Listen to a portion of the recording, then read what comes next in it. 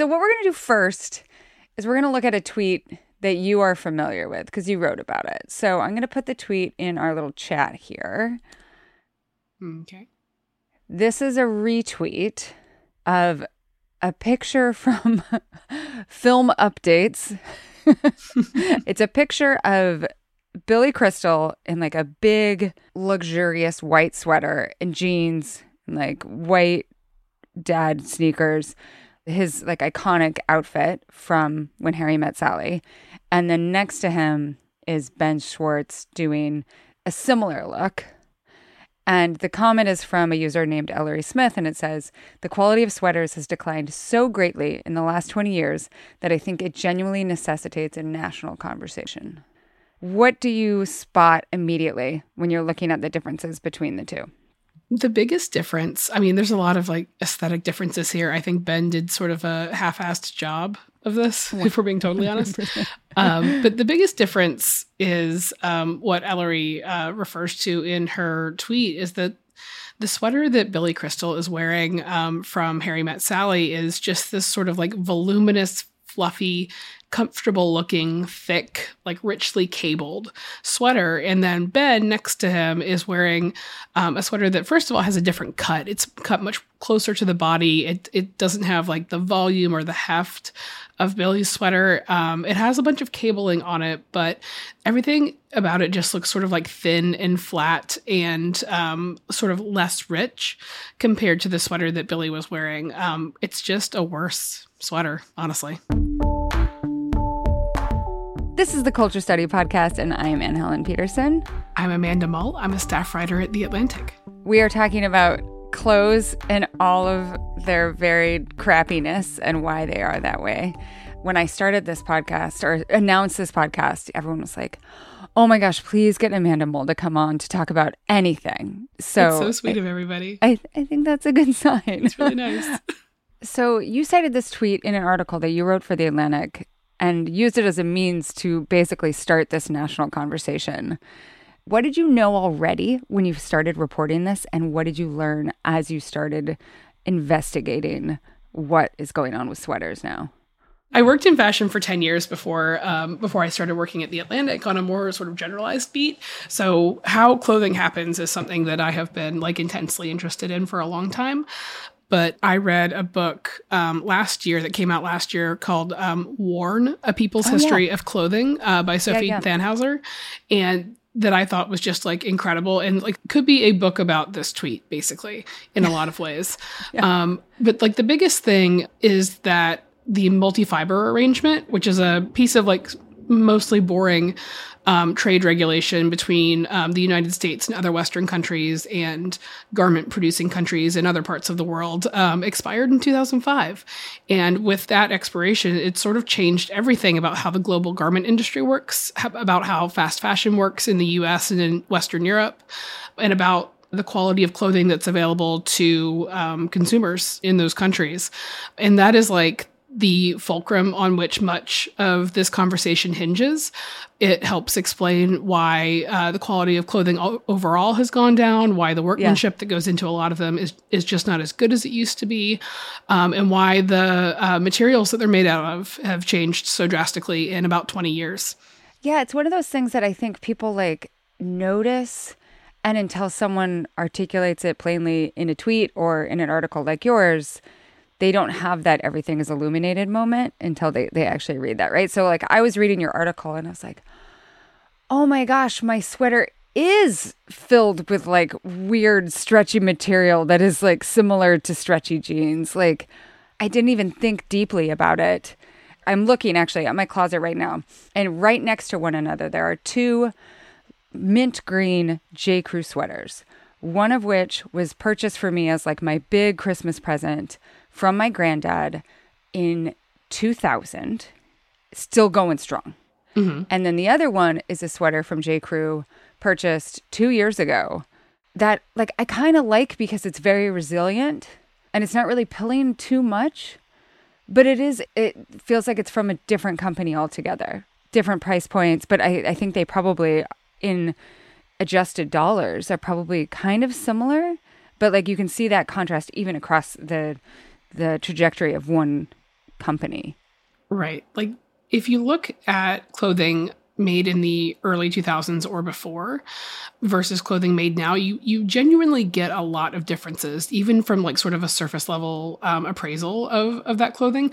When I go home to visit my family, my mom still lives in the house that like I grew up in. So there's still, artifacts of my high school wardrobe and my college wardrobe in there.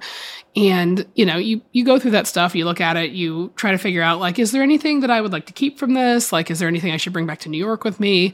And I always look at fiber tags because this is just something I'm interested in. And it's amazing to me how often I will look at a tag of a sweater from Old Navy or from the Gap or something like that from that era. And it is like 100% wool, or it's wool and cotton. Or something like that. And it's all natural fiber. And you go to those same retailers today, and it's just very, very difficult to find something that's not at least part nylon, part acrylic, part polyester, part viscose, something like that. And 20 years ago, when I was in high school, it was just so much easier to find those garments at like a really reasonable price tag. J. Crew is a great example of that. And I think that J. Crew is among the retailers that is trying to get back to like a more natural fiber based inventory as we currently speak. And they've made some progress on that in the last like year or two, I think. Yeah. But once so much of the garment trade moved to manufacturing overseas in poor countries, a couple of things happened.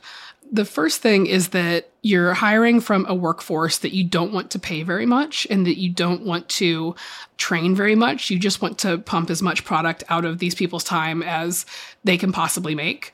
So you get workmanship that's not as good. You get corners that are cut. You get people who just do not have the long-term skill acquisition that a more highly trained, long-tenured garment worker would have. And then you also end up manufacturing in countries that just do not hold you to the same environmental standards as richer countries tend to hold manufacturing to. So you get countries where you can manufacture and use a lot of synthetic materials. You can make viscose or rayon, which I think my understanding is that it's basically impossible to manufacture that in the US because of environmental regulation here. But you can manufacture it, by the ton in countries where their government is willing to let garment manufacturers sort of write the regulations themselves. And is viscose and rayon, are they basically plastics? They're not plastics. Viscose and rayon are interesting materials. My coworker, Sarah Zhang, wrote a really interesting article about what, all these sort of bamboo-based fabrics are, and that's how they're marketed, especially in baby clothing.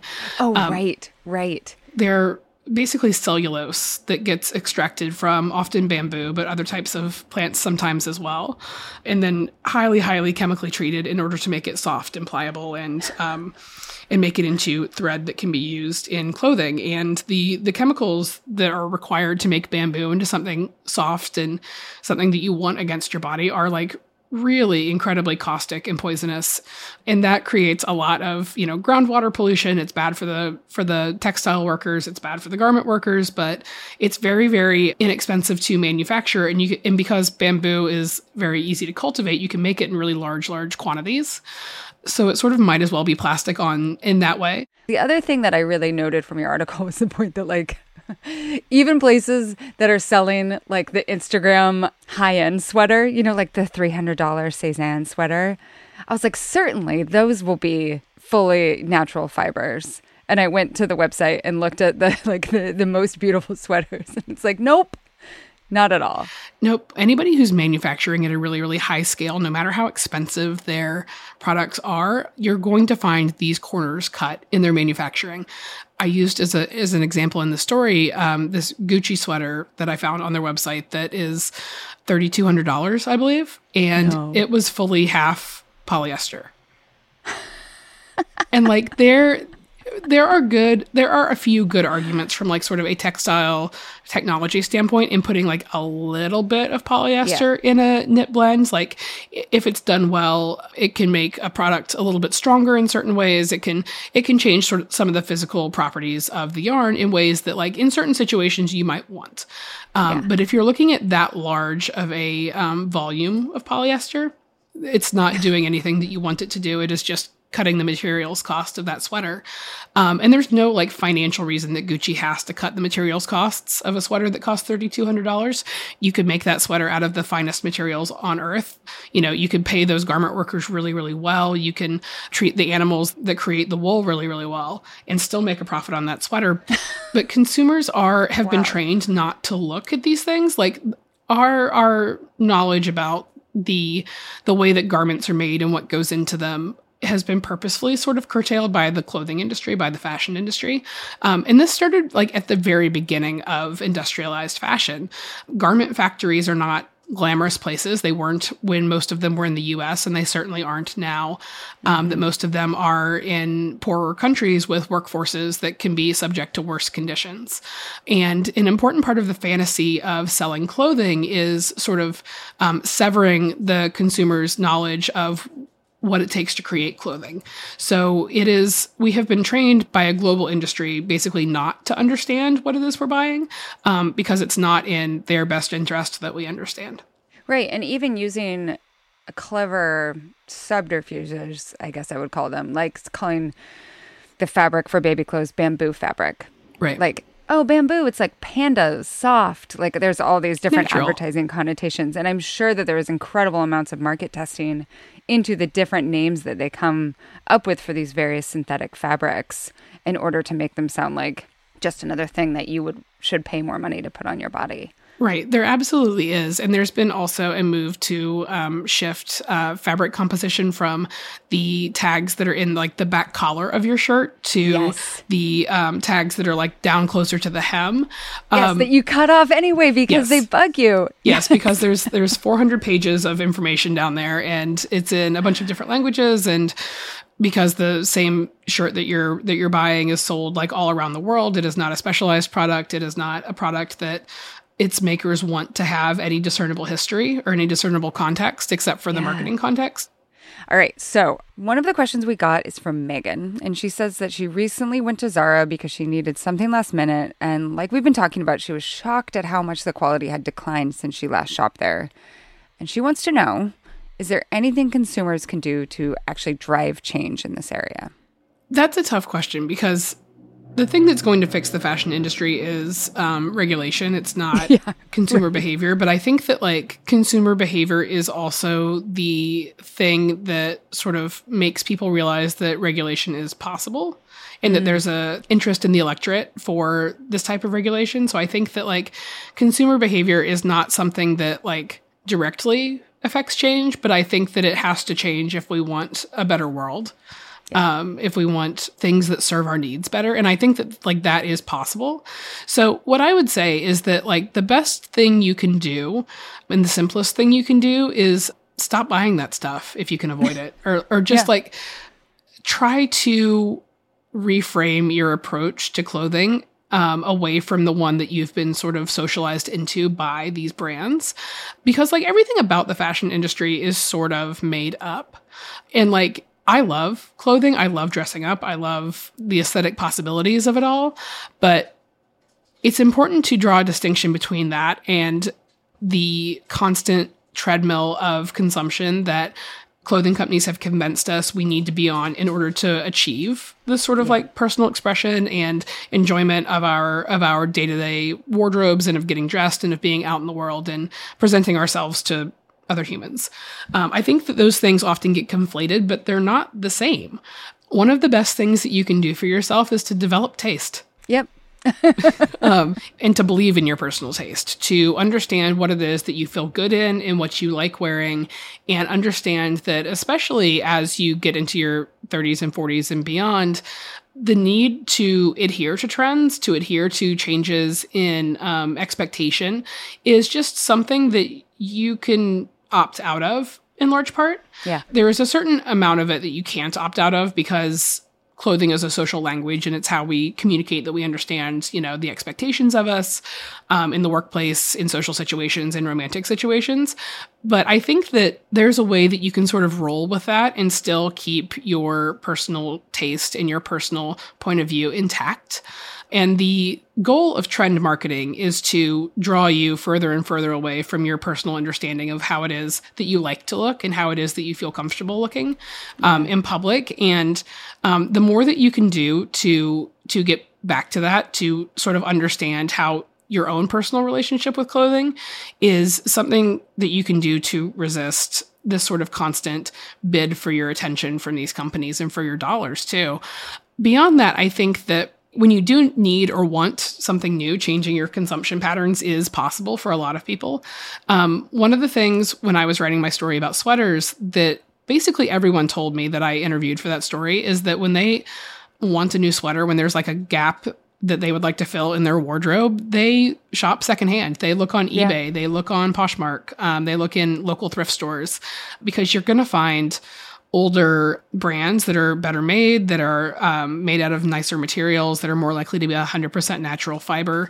And like sweater styles don't change that much over the years. Like if you find maybe a little bit of a poofy shoulder and then the poofy shoulder goes away. That's right. Like the extent. Right. Yeah. And like, and there can be also, I think some aesthetic pleasure in being a little bit out of fashion in that way.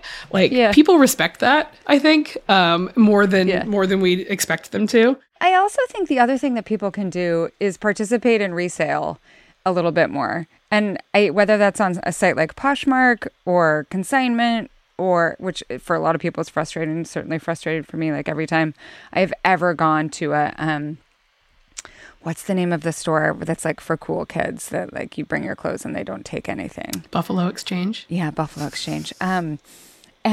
But where I've found success, and I think that people would find success even if they don't have a larger Instagram following, is just by putting stuff online, and also only like putting it in an Instagram story and being like, and pricing it pretty low and only selling stuff that like I would be proud to give to a friend. And that allows me to be like, this isn't going to the garbage. It's not going to Goodwill, where it might also go into the garbage. There's going to be a new home for it. And like, I didn't necessarily quote unquote recoup my investment, but it has a home. Like it's getting a second life. It's getting a longer life. And also having that in mind too, when I buy stuff, like, is this something that I would feel comfortable selling to a friend or selling to someone who follows me on social media? Then okay, that's okay. Also, like Facebook Buy Nothing groups can be great. Yes. There's a real opportunity to, take some pictures, list some stuff in there. And like people don't necessarily, they don't pay you for it, but it goes to somebody who like looked at it and decided they actually wanted it instead of into a landfill or something like that. And the friend I have who I consider like the best dressed is someone who, as long as I have known her, she has bought and sold all of her clothes on eBay. Like, I don't know if I've ever known her to have something brand new even. She is someone who just has like incredible personal taste, like has decided long ago what it was she likes, and like does not really waver when it comes to trends or what she's supposed to be doing. And like, she's a woman in her 30s who lives in Brooklyn, just like I am. She lives in sort of like the trend capital of the world, but she saves a lot of money and she always looks incredible and she always looks like herself. And she was doing the resale thing before the Zoomers thought it was cool. When she gets sick of something or decides that she doesn't have any use for it anymore, she eBays it. A lot of being like sort of well-dressed and being perceived as well-dressed is just having the courage of your convictions when it comes to getting dressed. And like, that's hard. Like people feel all kinds of different ways about their bodies. They feel all kinds of different ways about like the cost of getting dressed and how to use their money and like how they'll be perceived at work. But the people who ultimately are thought of by everyone as being sort of like incredibly stylish are the people who are not as concerned with trends. And I am here to tell you today that you do not have to really care about trends. It is, that is a young woman's game, first of all. None of us are in high school anymore and trying to sort of, and like when you're young, you're sort of figuring out what it is that you feel good in. That's like one reason that it makes a lot of sense to sort of jump around to trends, because you're trying to figure out who you are. But at this point in life, I feel like try to be comfortable in who you've learned yourself to be so far, and try to dress that person and not the person that Zara wants her to be. Okay, our next question is from Chris, who did not know that you were going to be the guest on this episode, but he linked to your sweater piece and he asked this. So now that we know sweaters are mostly garbage, how do we go about buying okay sweaters? I wear men's tall sizes, which makes finding sweaters even harder. Do you have any advice for me? Okay, I think I know what you're going to answer here, but I want to hear your tip. Well, what we already discussed about looking at eBay, looking at consignment stores, stuff like that is all like great advice. But if you need something new and if you are a size that was not commonly made in the 80s or the 90s or before, like that might be the case. It's the case for me. I'm plus size. What you probably want to do is find like smaller labels, smaller stores, and sort of rely on them. Yeah. The United States is still full of sort of like interesting, knowledgeable small retailers. They're harder to find than they used to be. In my sweater story, I mentioned O'Connell's in Buffalo, which is a long-standing, long-time menswear store in Buffalo that has a sort of rickety web presence in a charming way. And people that like run and work at stores like that are excited to help out people who have questions and who need guidance. I have no problem believing that you could call O'Connell's and be like, I'm a men's tall. What do you carry in a men's tall? And if you don't carry it, where do you think I could find it? And I have no doubt believing that they'd be excited to help you out or tell you where they think that you can get more options. And wool sweaters don't have to be like fantastically expensive. A lot of the ones that O'Connell's carries cost less than $200. And like $200 is a lot of money, but a lot of retailers, J. Crew, Gap, etc., that are sort of like mid-priced mall retailers are going to get you up around $100 for a sweater anyway. And a lot of times it's going to have plastic in it. So if you can sort of, and this is the point at which becoming a little bit more discerning in like how often you're shopping and what it is you're buying can be useful, because buying like one really gorgeous merino wool sweater instead of like 3 or 4 like random things from J. Crew or from wherever it is that you might be inclined to shop is going to be like in your long-term best interest. My partner, Charlie, who's also your coworker, yes, his solution has been to find a maker of like Irish sweaters, like the Irish fisherman sweaters. They look like that Billy Crystal sweater, and they're bulky. Like they're not svelte. That is not the word that I would use, but they are amazing sweaters. And so like every 2 years he gets one, and they're what makes him feel like him in the winter. So it's like the perfect solution. When you're looking at any kind of garment, I think a good rule of thumb is to look for garments made in places that people need those types of garments. Scotland and Ireland and New Zealand produce a lot of incredible wool. They have a lot of sheep, and they have the climates where people need garments like the ones they're creating. So there are still like, sort of like old style heritage makers in those countries that are making sort of like the old style garments that you're not going to find in your average online retailer. But they're out there and they're available. And this is, again, one of those situations where like these sort of like small companies that care about the product and care about ensuring that the product can continue to be made for a long time and that people understand why it's different are oftentimes quite willing to help you out if you need something, if you need advice, if you're looking for something in particular. So our next question, gosh, I just love, we have so many dude questions about fashion. This is from someone just thinking about care of clothing, and his name is Ted. So let's go for it. Why do so few of us seem to iron our clothes or have them professionally cleaned or laundered? Is it a time issue, a money issue, or some sort of deliberate statement? Oh, gosh. I was ironing on a Ghostbusters logo onto my Ghostbusters costume earlier last month. And I realized that was the first time that I had used the iron in like 9 months. And I think about this all the time, right? Like I love my clothes when they're ironed. I hate ironing. The apparati for ironing are so cumbersome, but also, I live on an island. There's no such thing as dry cleaning. And even when I lived in New York and dry cleaning was all over the place, like I would pay to have my clothes laundered, but I wouldn't pay for them to get dry cleaned. What are your thoughts on why? Is it just like the spread of stuff that's more ready to wear that doesn't need it, but all that linen shit needs it? I don't know. Yeah, where do we go here? I think that part of it, like, this is a question that spans like several generations of history, I think, because I think a lot of it goes back to women getting jobs. This sort of like laundering and ironing and mending and tailoring, like these like little care tasks, domestic care tasks that go along with maintaining your clothing are things that women did for a really long time. And if you go back further, like making clothing, spinning yarn, making textiles, and then making clothing out of them was all like, that was women's work long before industrialization. And it is like real work. It takes elbow grease. You're standing up. You're doing physically skilled labor. Ironing things is not easy. You have to. It takes skill. It takes experience, and it takes the tools and space necessary to do it. And I think that as women went into the workplace, a lot of those skills were not passed down to daughters. I think for reasons that are both like sort of practical and that are emotional, because like a lot of our mothers did not want us saddled with that work. Right. My mom didn't teach me how to cook because she hated cooking, and she didn't want me stuck in a situation where I had to cook for everybody just because I had been taught. That's so interesting because, you know, when I think about it, I learned to iron, I think I was mostly bored. And my mom had been like sending out my dad's shirts to get pressed.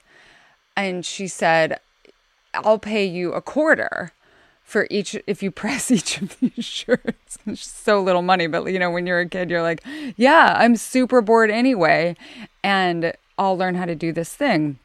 But I think that speaks to, one, she never did it herself or like refused to do it herself. And two, that there's like, I think a lot of families have to do this sort of analysis of like, well, if the shirt has to be pressed, like if men are going to be wearing these shirts that need to be pressed, who is going to do it? Are we going to send it out? Is someone in the family going to make time in their lives to make it happen? And I also think there's this shift in menswear that like there are fewer things that need to be pressed just generally.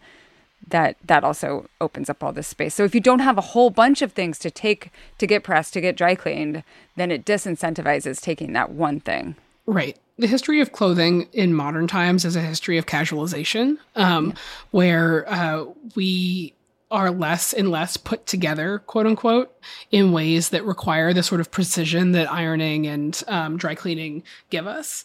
And then also with that, and with the sort of shift in women's labor from unpaid to paid, you get materials technology that sort of fills in those gaps.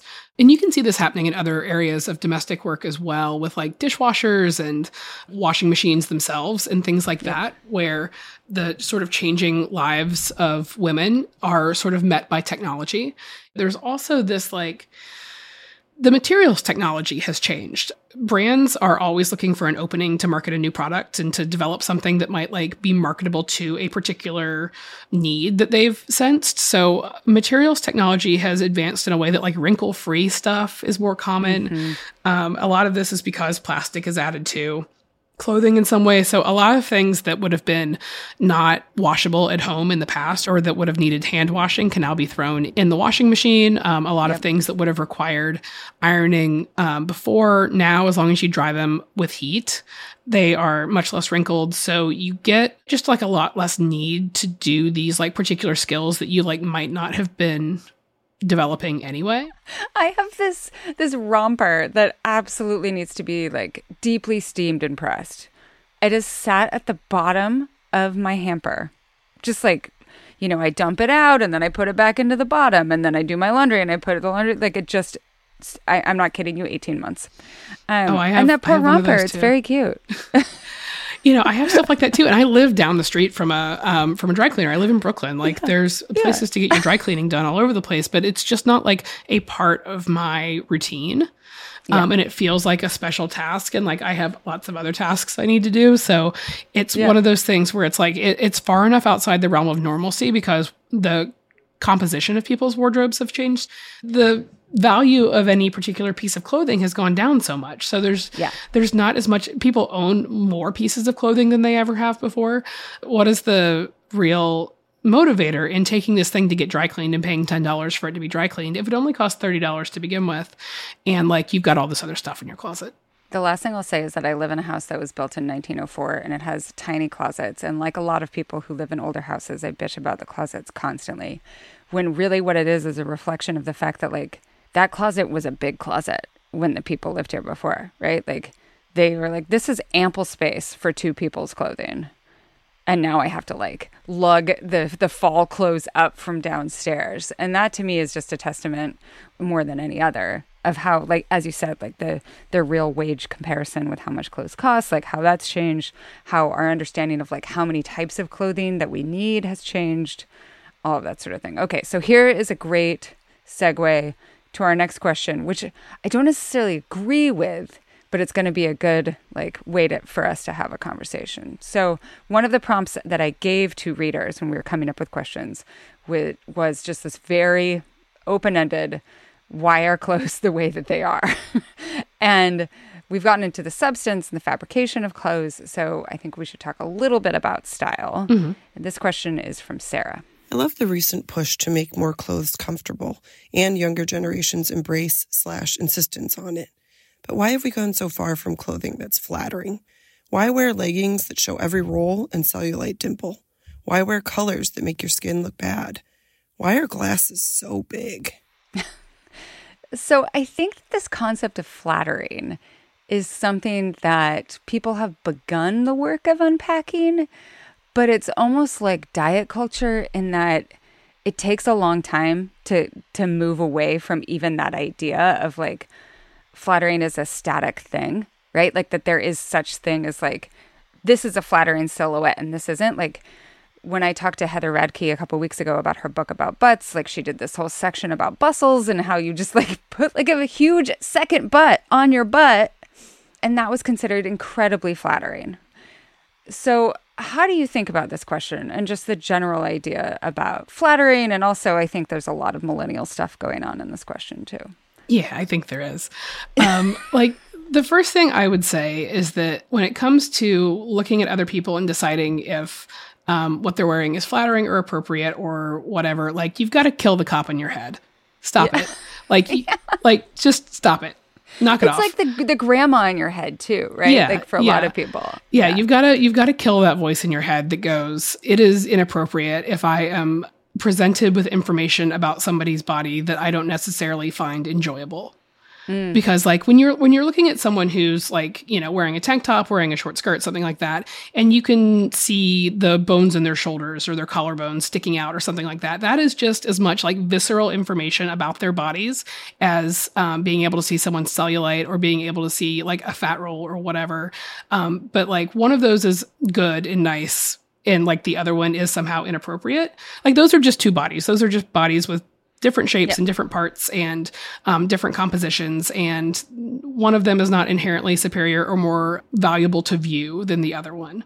And I think flattering is like a fake concept insofar as it is like a negotiated collective understanding of like what we expect out of people's bodies. Mm-hmm. So in order for something to be flattering, you have to know what standard you're holding it against. And the standard often is that, you know, someone should have a small waist and medium-sized hips and a medium-sized bust and be tall and not be too muscular, but also not be too fat. And that flattering things are things that mold your body or negate your body in some way toward this shared ideal. Yep. And I think that when you look at something and go, that's flattering, that's unflattering, why is this person, you know, not more ashamed of their cellulite? Why aren't they covering it up? I think that you are assuming that everybody has the same understanding of what they should be trying to accomplish with their clothes that you do. And I think that that's not true. And I think the faster we understand that that's not true, the better. Because like, I think it's just really, really limiting. I feel for people who look at clothing and look at other people and think this way, because I think it suggests a lot of sort of internalized shame about like what they're allowed to wear and what they are comfortable showing to other people and what they are comfortable doing with their clothing. But like clothing is is an imaginative thing. Clothing is something that gives you a lot of power to tell the world about yourself, or not tell the world about yourself in like whatever ways you choose. And it's a way to demonstrate your feelings about or understanding of a particular situation you're in, which like, you know, comes up a lot when you're getting dressed for a wedding or as a guest or as a bride or whatever. Like this is a really powerful language that we have. And I feel for people who feel like they are not allowed to like speak fully with it or through it. Yeah. Because that's a really limiting thing. And that's a really hard way to look at your own body. And it's a hard way to look at other people's bodies and look at other people's self-expression. Also, what people are reacting to in this is that like looking at something that is different than what you're used to seeing is challenging. And when I see garments that are not on a body, that are just like laid flat in like a stock photo or whatever, when it's something that I am not expecting to see and something that I have not seen in a while or like a new idea, like I find myself going, I don't know about that. That's a little bit much. I don't know if that would look good. I don't know like who that looks good on. I think that is a really natural process for people when confronted with new aesthetic ideas. But it's also like a real opportunity. Like whenever I find myself reacting to something that way, I'm always like, okay, like what is bothering me about this? What is what is different like, about this? What is rubbing me the wrong deep in that way? reaction? It's kind of like I used to tell my students when I was teaching film history, like when you're watching something that's avant-garde, you can't think about watching it the same way that you would watch a blockbuster. Like the most interesting part of watching this film is watching your own reaction to it. Right. It's a real opportunity for introspection. And for me, that's been part of like killing the cop in my head, has been doing that, like you said.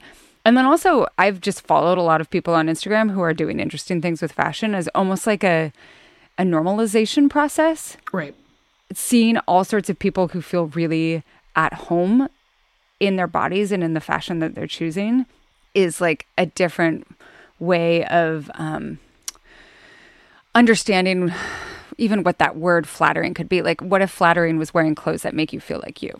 Something that has always struck me as interesting and that I don't think that people totally understand, but that I learned while working in fashion is that people who work in fashion and who care deeply about clothing and who are really interested in trying new things and who are really stylish and who are like the person in the room where you go like, I wonder where she got that, or like, I wish I could wear that. Like those are the people in life who are the least judgmental of other people's fashion choices. Well, and there's pleasure and dissonance too. You know, part of this question is like, why would you wear colors that quote don't look good on you, or glasses that are so big? If you think of fashion as more of an experimentation and less of a how do I look like other people, then it becomes clear like, oh, there's something really fun about doing something that doesn't work. Right. And I think that something that Gen Z has sort of seemed to embrace that older people of other generations could stand to take an interest in is the sort of embrace of these like sort of disparate slew of like aesthetics of like cottagecore or dark academia or like whatever, like all these entire different ways of like allowing yourself to be a little bit costumey and be a little bit campy and be a little bit silly with clothing, I think is really good and healthy and fun. I wear glasses and my favorite glasses for a long time have been like aviator glasses.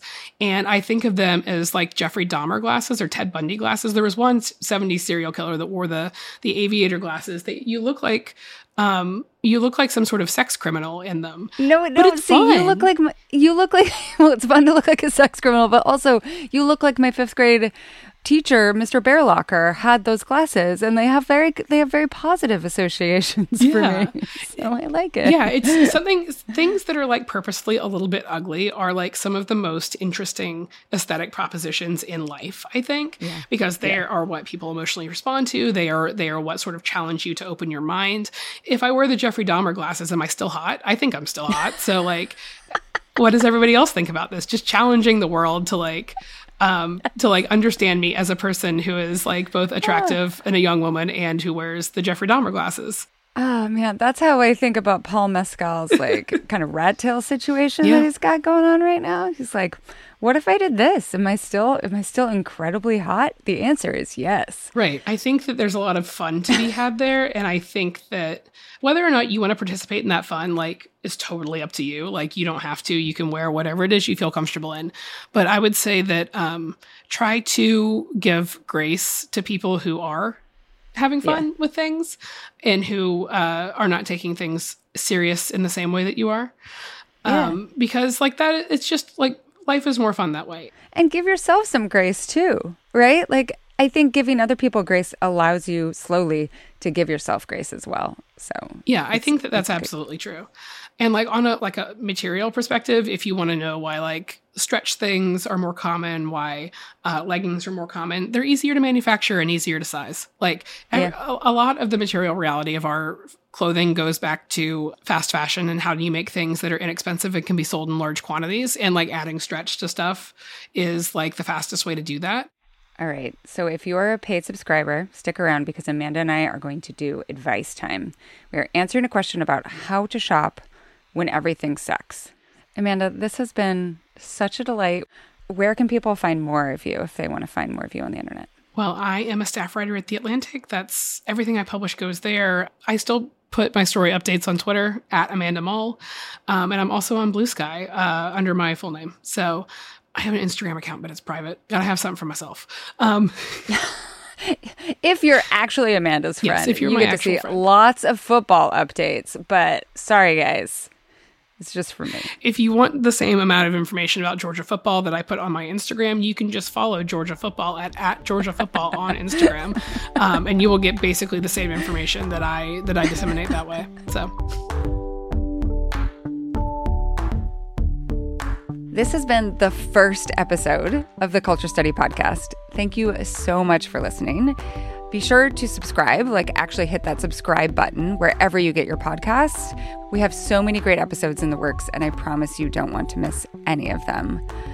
This show is going to examine all of the different nooks and crannies of culture. Like, we're going to get super weird, super interesting. It's going to be amazing. And if you want to support the show and get bonus content and be able to participate in a really great thread about this episode, head to culturestudypod.substack.com. It's just $5 a month or $50 a year, and you'll get ad-free episodes, an exclusive advice time segment, weekly discussion threads for each episode, and a link to a special Google form so that your questions go to the front of the line. And if you're already a Culture Study, just the normal newsletter subscriber, look in your email. There's a special promo code just for you. And even if you don't want to pay, you can still get in touch to ask questions and suggest episode topics. Just check the show notes for the link. The Culture Study Podcast is produced by me, Anne Helen Peterson, and Melody Rowell. Our music is Zonzigas by Poddington Bear. You can find me on Instagram at Anne Helen Peterson, and you can find the show at Culture Study Pod. Just remember, stay curious about the culture that surrounds you and that everything is interesting.